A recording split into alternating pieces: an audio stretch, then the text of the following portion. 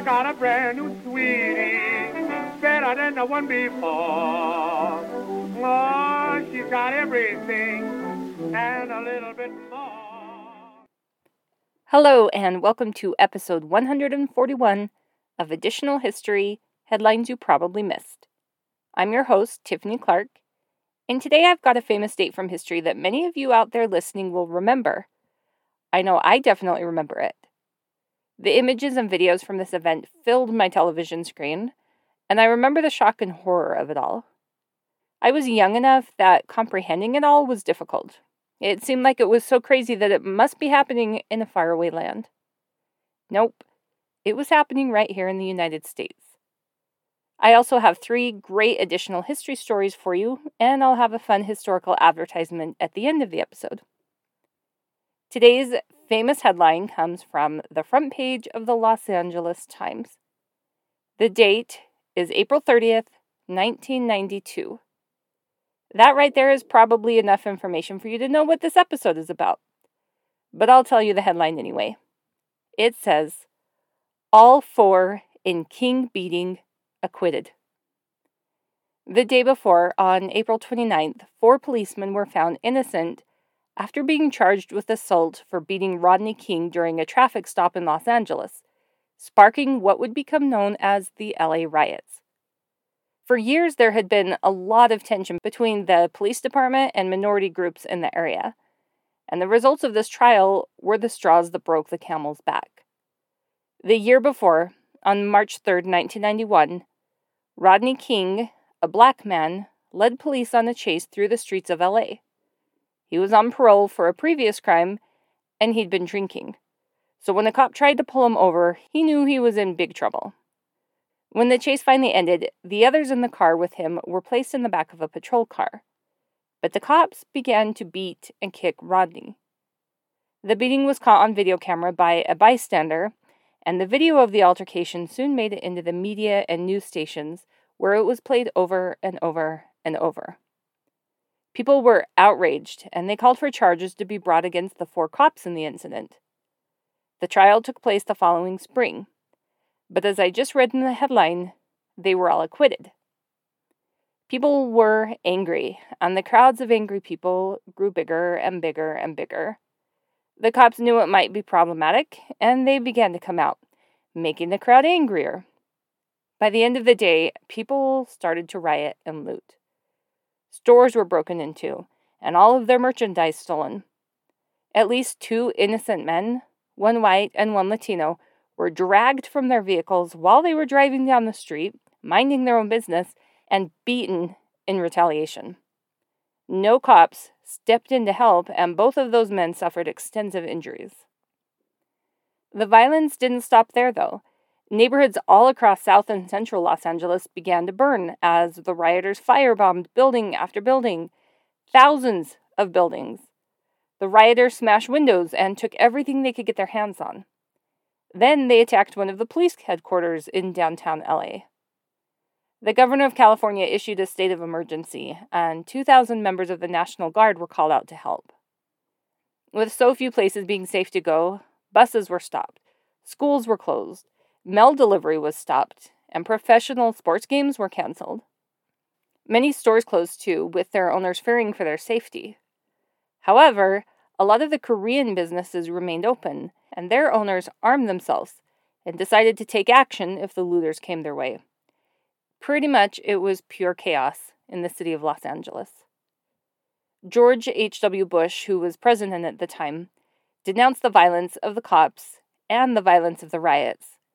And on May 1st, Rodney King himself took to the airwaves, begging people to stop. He said, "Can't we all get along?" More members of the National Guard were brought in, along with federal troops and Marines. There were around 10,000 serving by the time the riots ended. The riots started on the afternoon of April 29th, but they kept going and going until May 3rd, 4 days later. On May 4th, the city curfew was lifted, and those in the city began to rebuild their businesses and their lives. According to History.com, when all was said and done, 2,000 people had been injured, 12,000 people had been arrested, 3,000 buildings were burned, 3,000 additional businesses were affected in other ways, and 63 people were dead. The damages added up to $1 billion, and with so many businesses gone, between 20 and 40,000 people were left without jobs. It was absolutely horrible and terrifying. As I'm sure you know, I could tell you a lot more about the LA riots, but I think it's time to get started on our additional history stories. So, let's find out what else was being reported the same day Los Angeles burned.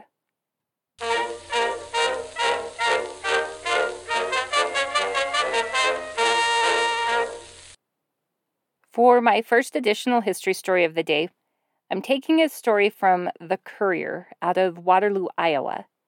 This is from April 30th, 1992. The headline says, Altman, girlfriend plotted murder, jury told. Yes, it's a murder case.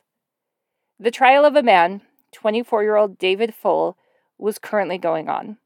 He was accused of murdering Marian Atkinson on December 9th of the previous year in her home in Sheffield, Iowa. Marian was a 69-year-old grandmother at the time of her death. Her husband had passed away 11 years earlier, and he had been a dentist in town. Marian worked as a real estate agent, but she'd retired a couple of years before her death. After her death, the news reported that even though she was retired, she was still serving on the board of the Sheffield Savings Bank, and it was said that she was active in church and civic affairs, and Marian's neighbors all adored her. They said she took care of people when they were sick, and made holiday treats to share, and she even sent postcards to the neighborhood children when she went on vacations. To me, she sounds like the perfect neighbor.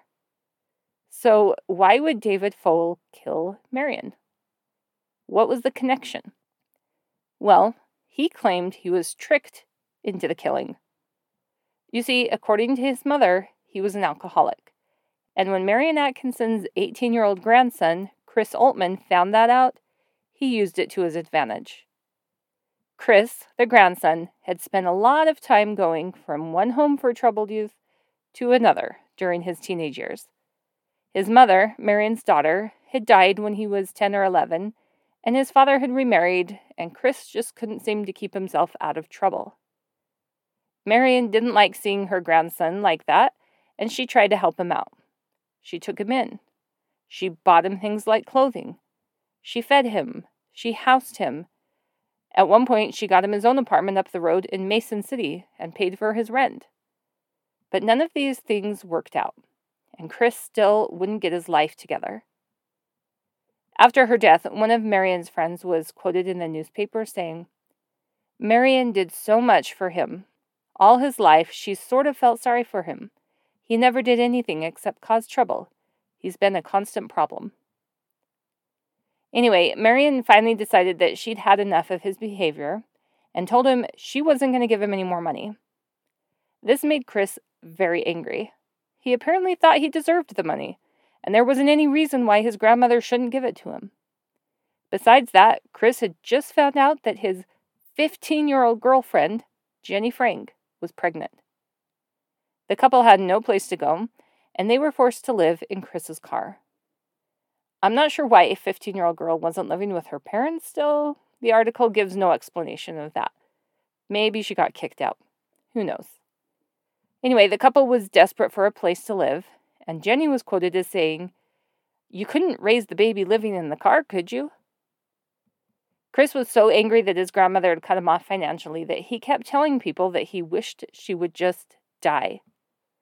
I guess he figured if she was no longer in the picture, he would inherit some of her money, or even get her house. Well, the woman was just fine with her health, and she wasn't going to die anytime soon. So the two teenagers decided that maybe, just maybe, they could help that process along and speed up her death. The couple had a friend named Mark Torres, and he introduced them to David Foale. Jenny said that when they met David, they knew right away that they would be able to manipulate him into doing their dirty work, and Mark Torres planned to help. On the night of the murder, Chris took David and Mark by the house and described the layout of his grandmother's home to them. He told them exactly where his grandmother's bedroom was and where the knives were kept in the kitchen. He even went so far as to leave a side door unlocked at the house. There was no question that his actions were pre-planned. Then Chris, Jenny, Mark, and David began driving around town. They dropped Mark off at his home with the intention to come back later for him. But spoiler alert, he got lucky and he did not end up going with them when they came back. But knowing that David was the type of person that could be convinced to do things under the right circumstances, Chris and Jenny started handing him beers. When he'd finish one off, they'd hand him another. As the evening progressed, David continued drinking until he'd had several quarts of beer. Jenny and Chris didn't drink anything. I'm not sure if David caught on that night or if he didn't realize that the other two weren't drinking until later. Anyway, the couple talked about wanting Marion to die and that they wished someone would kill her. Supposedly, they offered David $2,000 to do the job. Jenny tried to convince people later that they'd just been joking. She said, quote, "But I don't know if he," meaning Chris, "really wanted it done or not. He was just joking.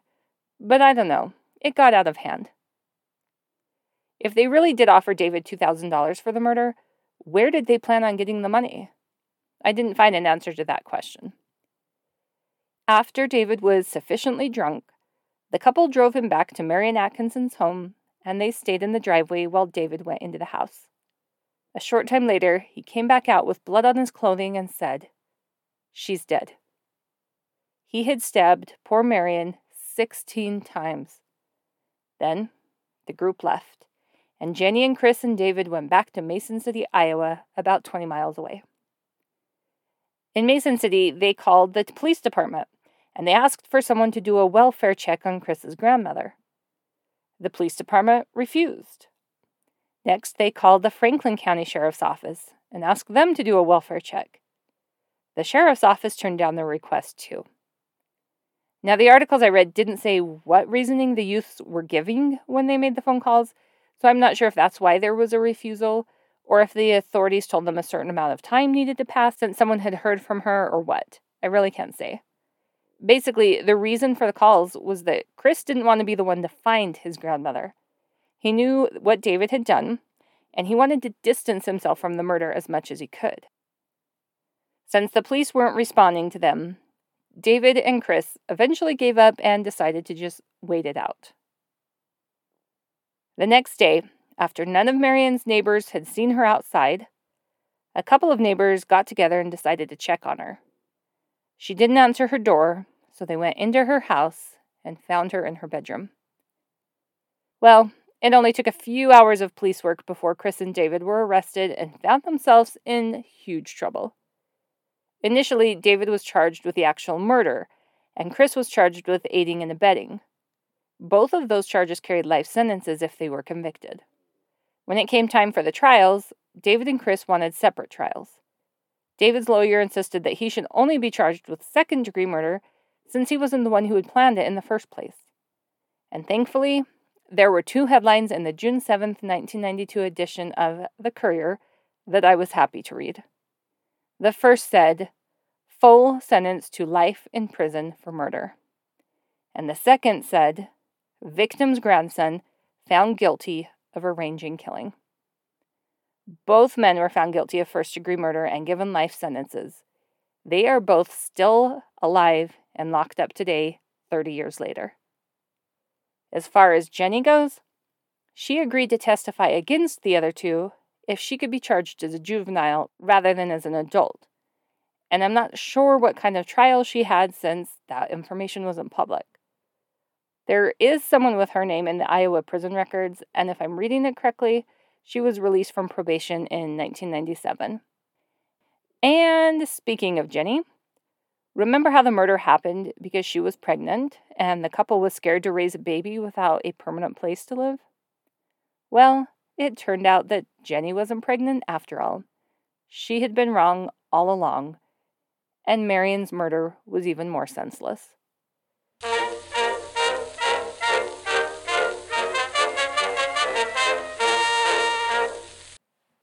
For my second additional history story of the day, I'm going to tell you about a story that just had a short documentary made about it for the 30th anniversary this year. It was released in April by the news website northjersey.com. The headline for this story comes from the April 30th, 1992 edition of the Longview Daily News out of Longview, Washington. It says, Exxon exec may have been kidnapped. Notice that the headline said, may have been kidnapped. At the time of the first printing, nobody knew for sure what had happened. What they did know was that a very important, very wealthy man had disappeared in really strange circumstances, and nobody could figure out where he went. On April 29th, the day the verdict that led to the LA riots was read, Sidney J. Riso got in his car in his Morris Township, New Jersey driveway and started to back down that driveway. His wife said she assumed he was going to work, like he did every morning at that time. Mr. Riso was a high-level executive with Exxon International, the branch of Exxon that was responsible for the company's gas and oil production outside of the United States and Canada. Sidney and his wife Patricia lived in a beautiful home in an affluent neighborhood.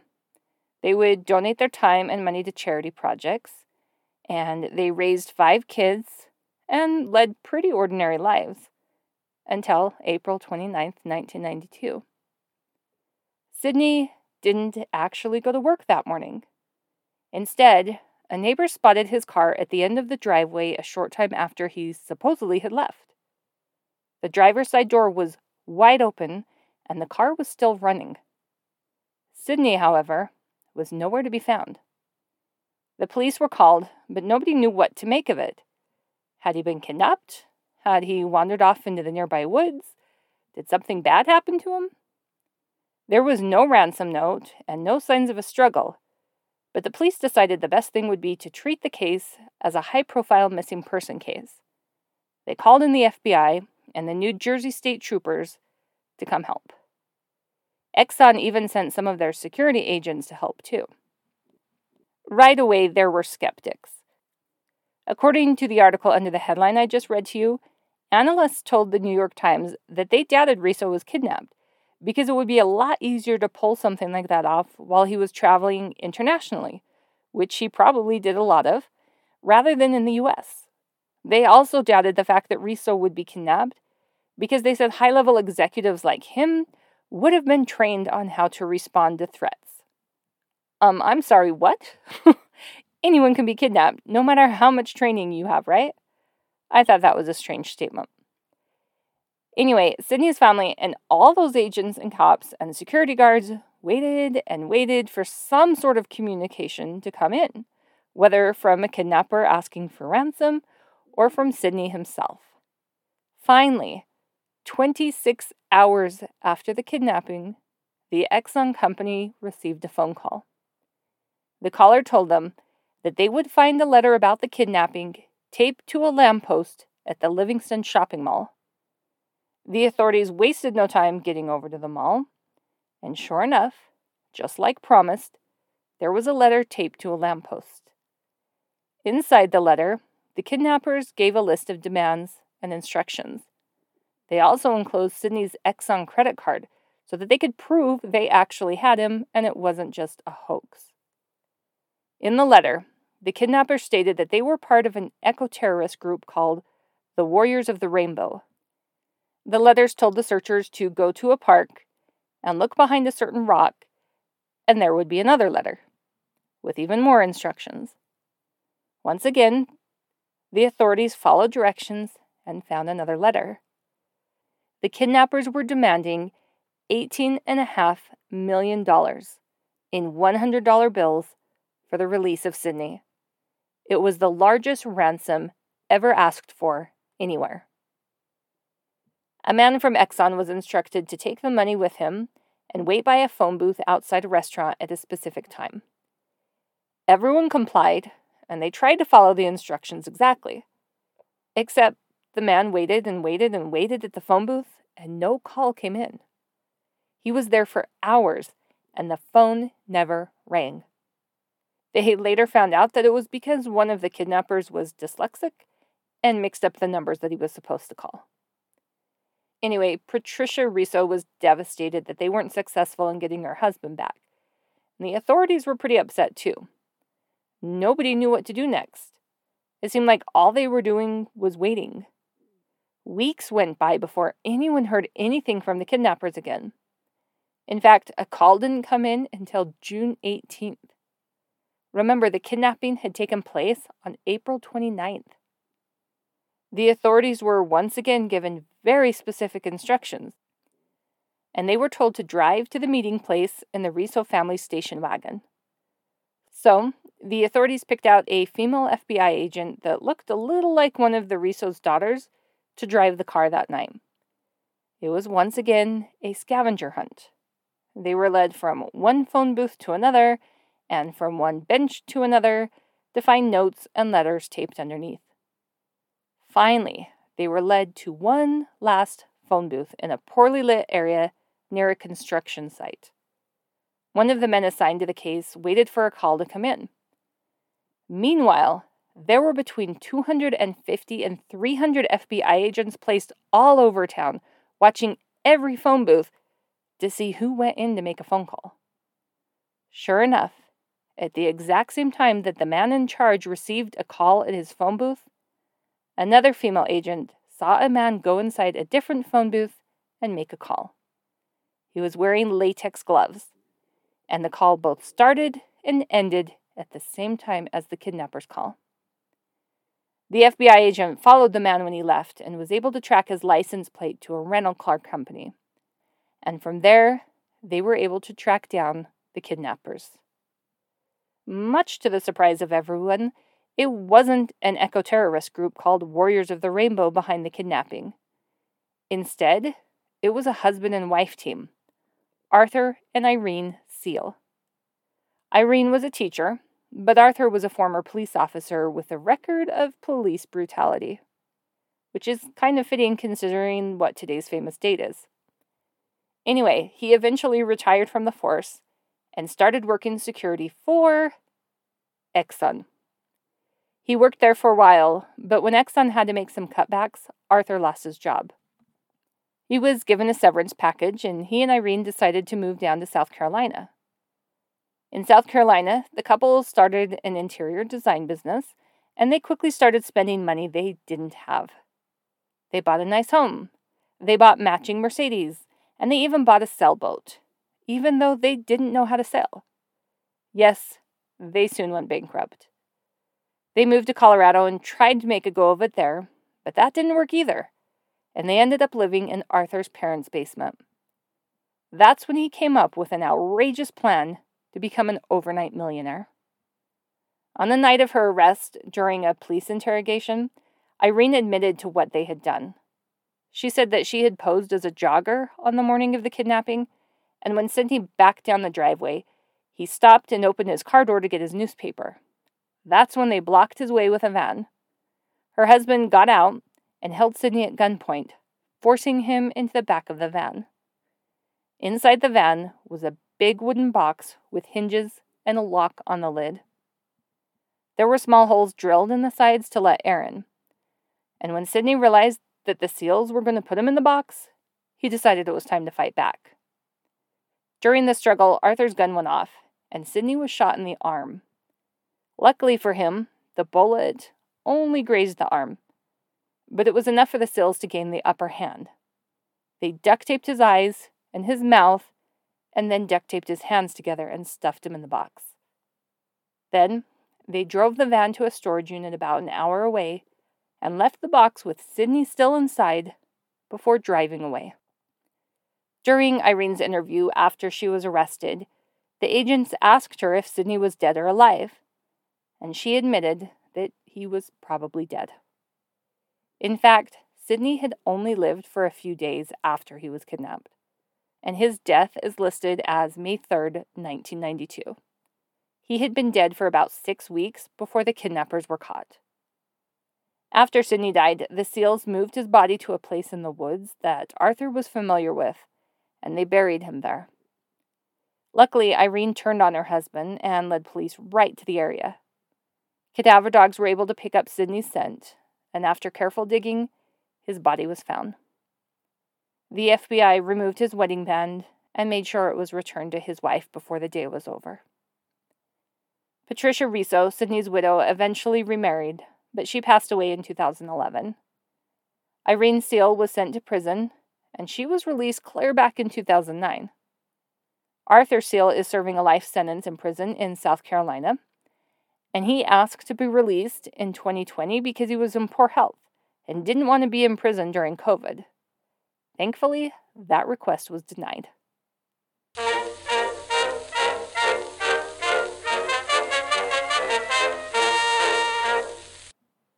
For my last additional history story of the day, I'm going to revisit a topic that has already been discussed in the first two additional history stories: murder. I know. I already shared multiple murder stories today, but this one is so bizarre with the way it turned out in the end, I couldn't help myself. And besides, that's what newspapers print: murder stories. Anyway, this headline comes from the Star Tribune out of Minneapolis, Minnesota. The headline says, "Sure, she had troubles, but Julie also had triumphs." I'm going to start the story out by saying that I could easily do an entire long episode on the murder of Julie Everson. So you're going to just get the Cliff Notes version today. It is truly bizarre in the way it turned out. Okay, here we go. Julie Everson was a 29-year-old woman living in a home in the Minneapolis area. She didn't live alone, though. Julie shared the kitchen and bathroom with a roommate, a man named Keith Bullock. The two tenants didn't always get along very well. On December 28, 1990, Keith burst into Julie's room at 2 o'clock in the morning and started yelling at her. He accused Julie of stealing money from him. She denied it, and the pair got into a fight. It started out with just the accusations and some yelling, but it soon became physical. And Julie said that Keith dragged her into the living room, punched her, and threw some TV equipment at her.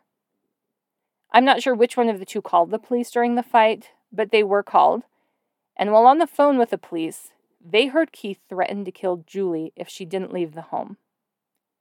The police hurried to the scene. And despite Keith denying that he'd touched Julie in any way, he was arrested. He didn't stay in jail for very long, though, because his landlord, a man named Russell Swart, soon came and bailed him out. Russell was on Keith's side for the altercation.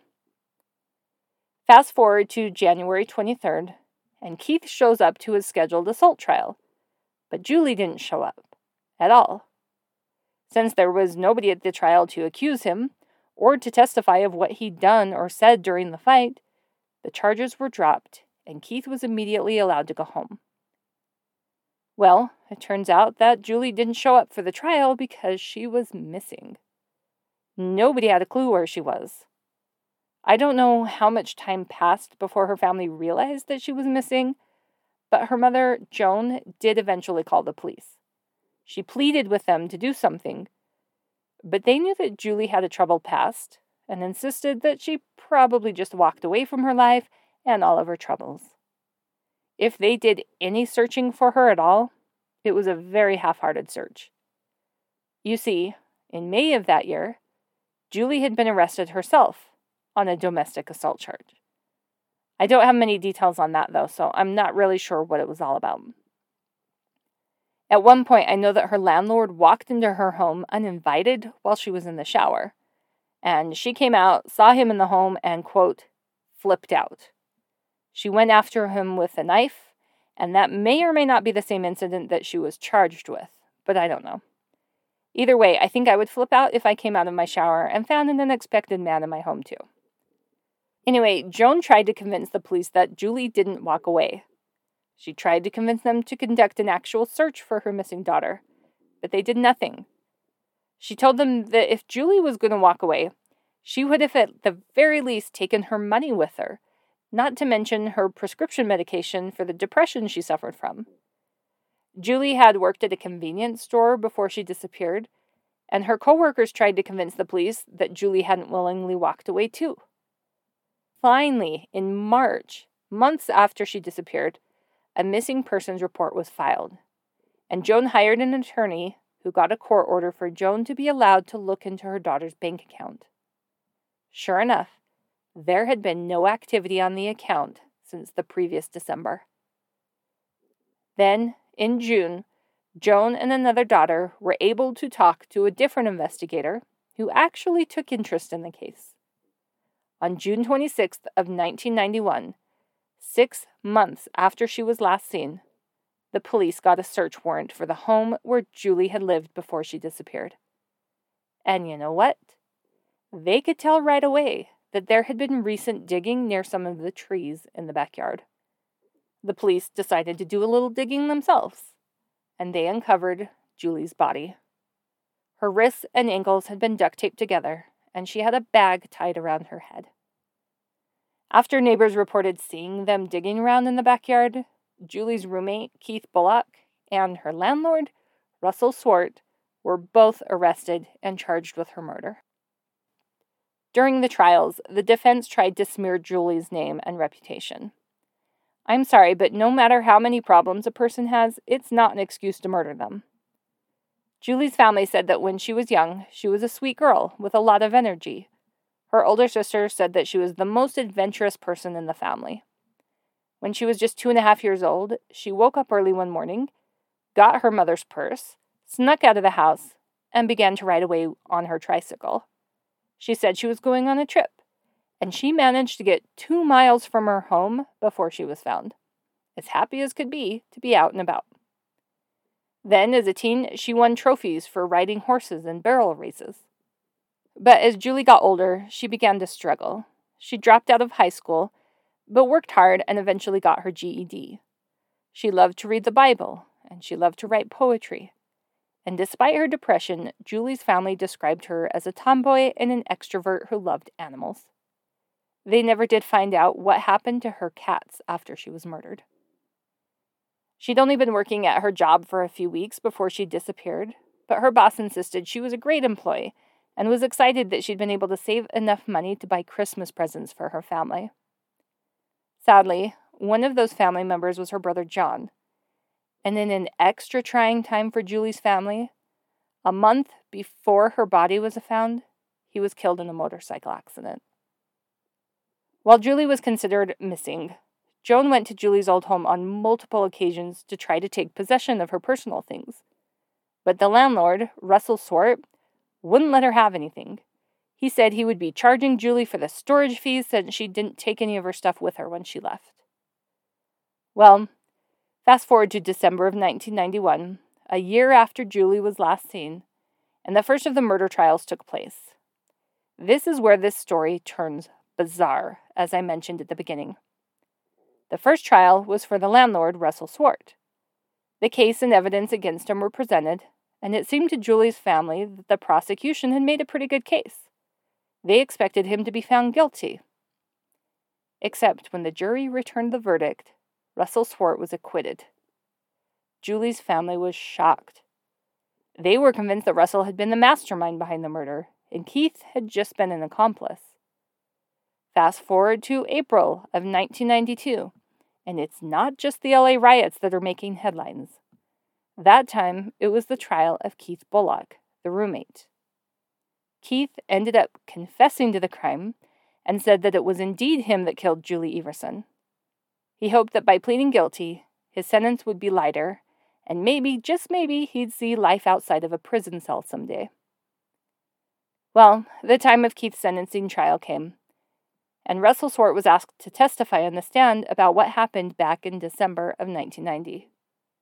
Russell had never testified during his own trial, but he was willing to tell the story during Keith's trial. But there was a catch. Russell wanted immunity from any further action, just in case, if he testified. The prosecution agreed, really wanting a conviction for at least one of the men, and Russell Swart took the stand. Except he didn't go up there and start pointing fingers at Keith like they thought he was going to do. Instead, he told everyone in the courtroom that after Keith and Julie had had their big fight, he went over to the home to talk to her. The two of them began to fight, and Russell ended up strangling her and killing her. Keith had nothing to do with the murder. Yep, The man who had just been given immunity, the man who had already been acquitted, confessed to being the murderer. Because of the immunity and because of double jeopardy, he knew he was safe, and there was no point in making it so Keith went to prison. The two men walked out of the courtroom that day as free men, and neither of them were ever punished for Julie Everson's murder. Even though everyone knew exactly who Julie's murderer was, he was allowed to go on living his life, while Julie's was cut very, very short.